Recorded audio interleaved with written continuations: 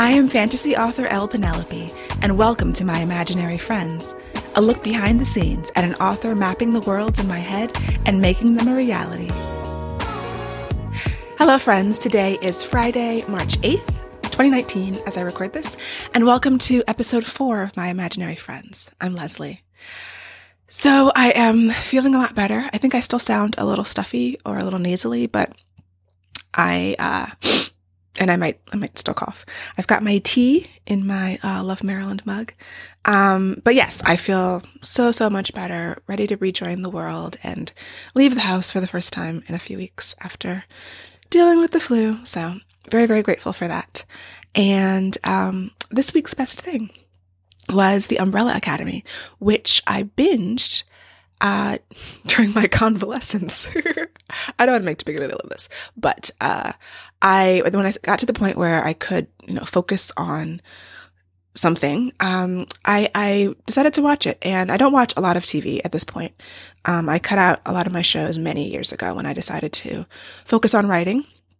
And so these days I will binge things. There's a couple of shows that I do watch, but most of the stuff people are talking about online, I miss.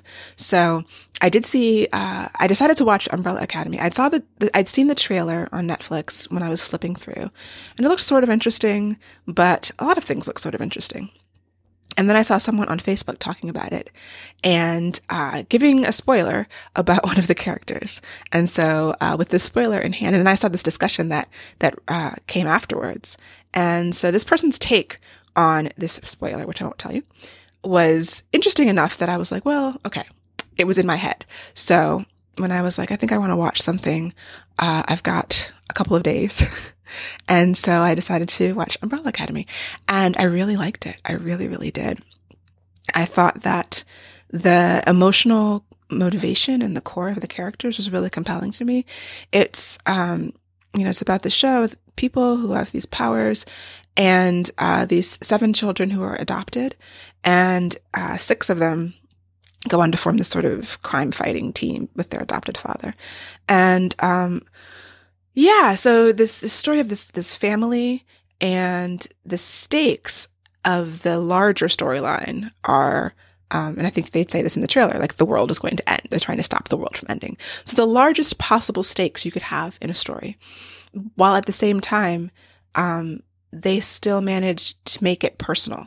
So yes, this character, one of the characters wants to stop the end of the world, but very specifically, he wants to save his family. And that goes into, I'm going to talk about later, just in terms of stakes. And so that wasn't the only reason why I liked it. I liked the world that it was in. It was, at first you're going along and then they give you this premise, which is unusual, but it still seems like our world. And then you see a talking chimpanzee and you're like, oh, okay.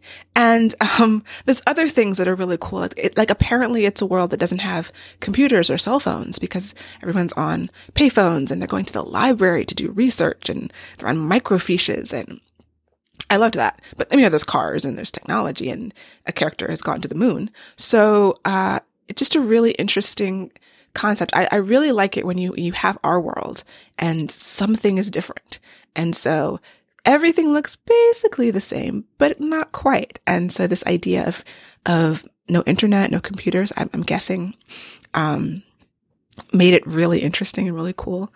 And then the characters and the stories. And after I binge something, I generally want to consume everything about it. I want to look at the actors' interviews and read, reviews and just what people are saying about it. And so I saw some stuff on Twitter, which like a bunch of memes, which were cool. And, but I didn't dive super deep into it.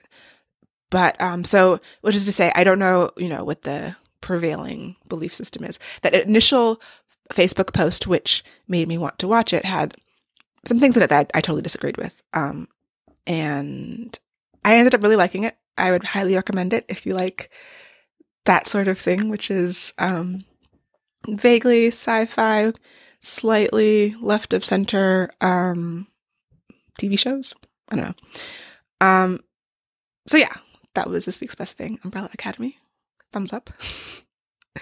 So in terms of writing, I was forcing myself to write a scene a day to do the fast draft for Cry of Metal and Bone, which is book 3 of my series. And that was going really well until Wednesday. Wednesday, I wrote 2 scenes, and neither of them quite felt right. Like on Tuesday, I realized I needed another scene, and I didn't know what was going to happen, but I didn't have enough, things had to be fleshed out more, and I wasn't sure how to do it. So I thought, well, let me just get something on the page on Wednesday and I can fix it later. That's generally my attitude. But even as I was writing those scenes, I knew something was wrong.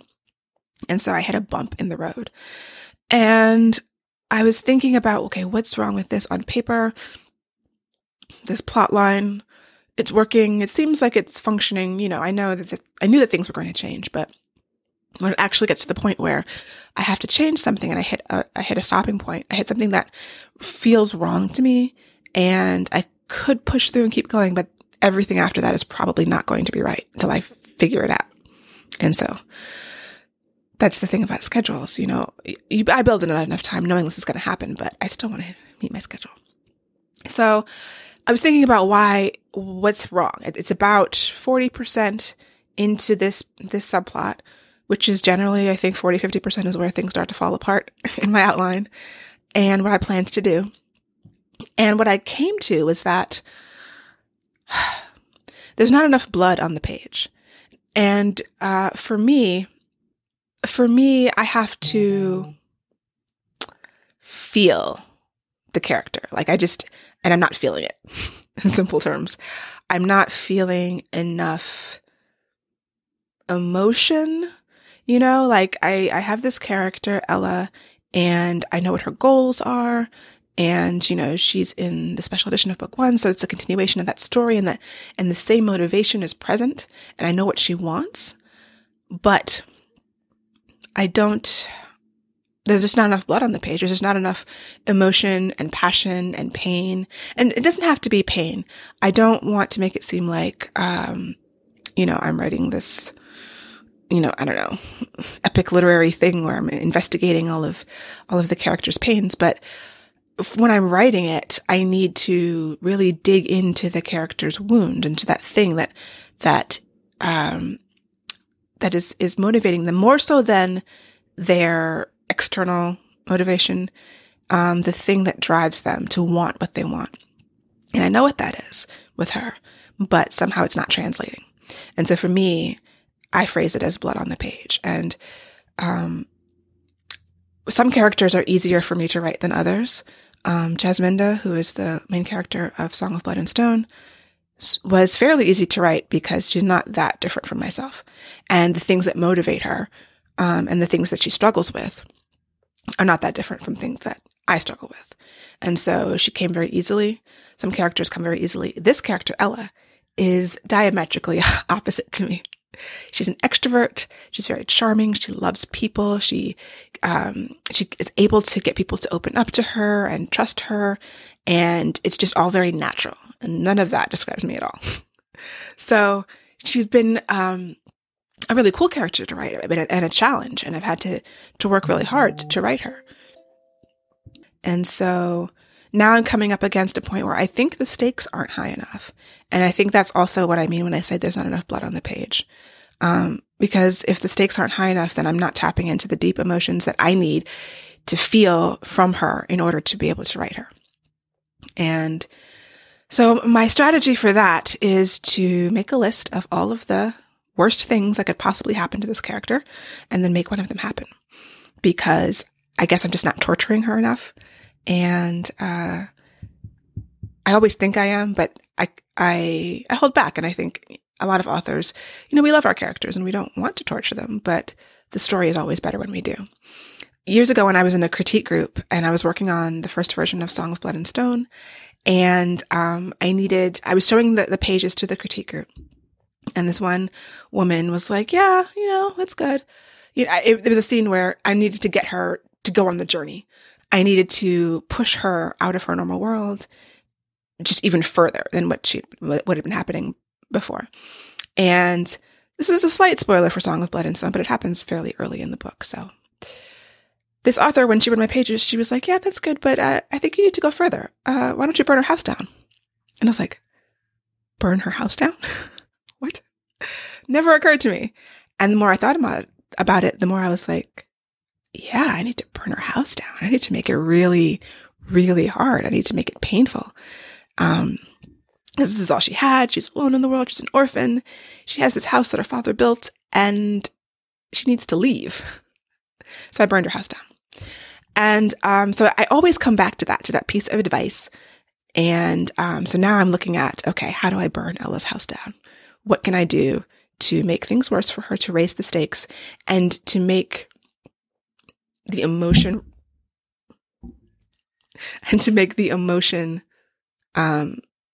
hit me in a way that I can continue to write it and I can continue to feel like there's forward motion. And so that is my challenge. I need time to do that. I took a day off because usually a day or two off, just my brain, I know that it's in the background. My subconscious is working it out. And so I can try to think and work. But a lot of times taking a step back, as painful as it is, keeping my schedule in mind, it works really well for me. So took yesterday off, did some other, writing related things, but today I'm going to come back and brainstorm a list, all the bad things, the worst things, like the worst things for her, what would be the absolute worst, and then figure out which one of those has to happen to raise the stakes. And then I can probably continue with most of the storyline that as I have outlined. I always keep myself open to burning everything down, not just the house, like the whole world. And if I'm open to the idea of changing everything, then I can usually find that one thing to change that will make it feel right again. And, it's a lot of it's just intuition at this point, like knowing I've gone down a weird path and I have to reel myself back. And also last night, something came across my Instagram feed, which was just really relevant to this. Shout out to Madhuri Pavamani, who is coming out with a book of poetry that I'm really excited for.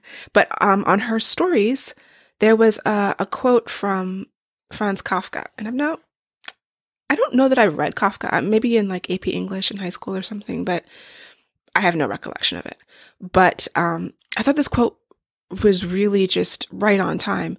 And I don't agree with it 100%, but the sentiment is really just perfect for what I'm going through. And so it says, I think we ought to read only the kind of books that wound and stab us. If the book we're reading doesn't wake us up with a blow on the head, what are we reading it for?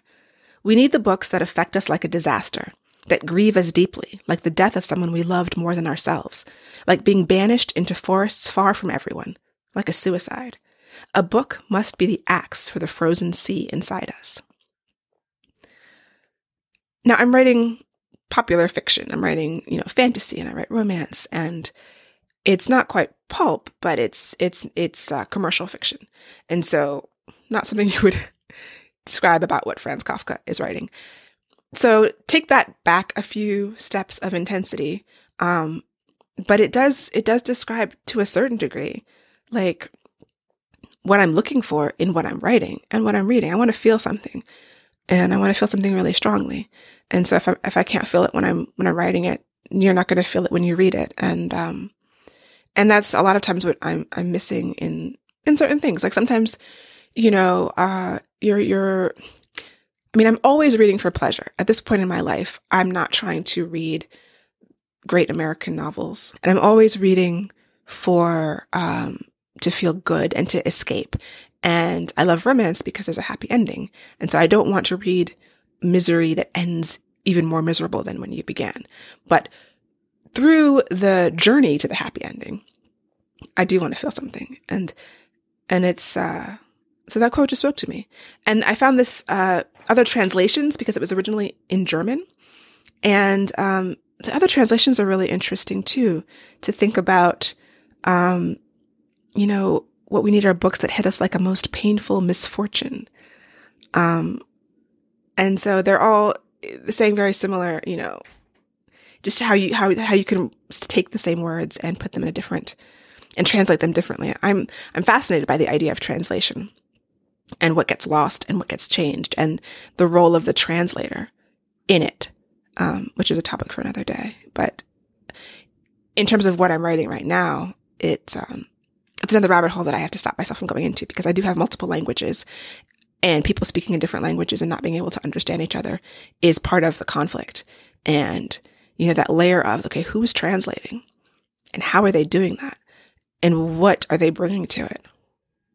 Also very interesting, but I don't think that I could fit another layer of story into this already heavily layered plot. So that is where I've been and what I've been doing this week and thinking about and working on. So hopefully by next week, I will have finished the fast draft of this new storyline, and we'll be ready to dive into cleaning it up, revising it, making it pretty, making it sing, doing all those wonderful writerly things, and hopefully feeling 100%. I'm getting there physically, but not quite there yet. So thanks again for joining me, and I hope you have a wonderful week. Happy reading! For episode show notes and to learn more about me and my books, go to lpenelope.com.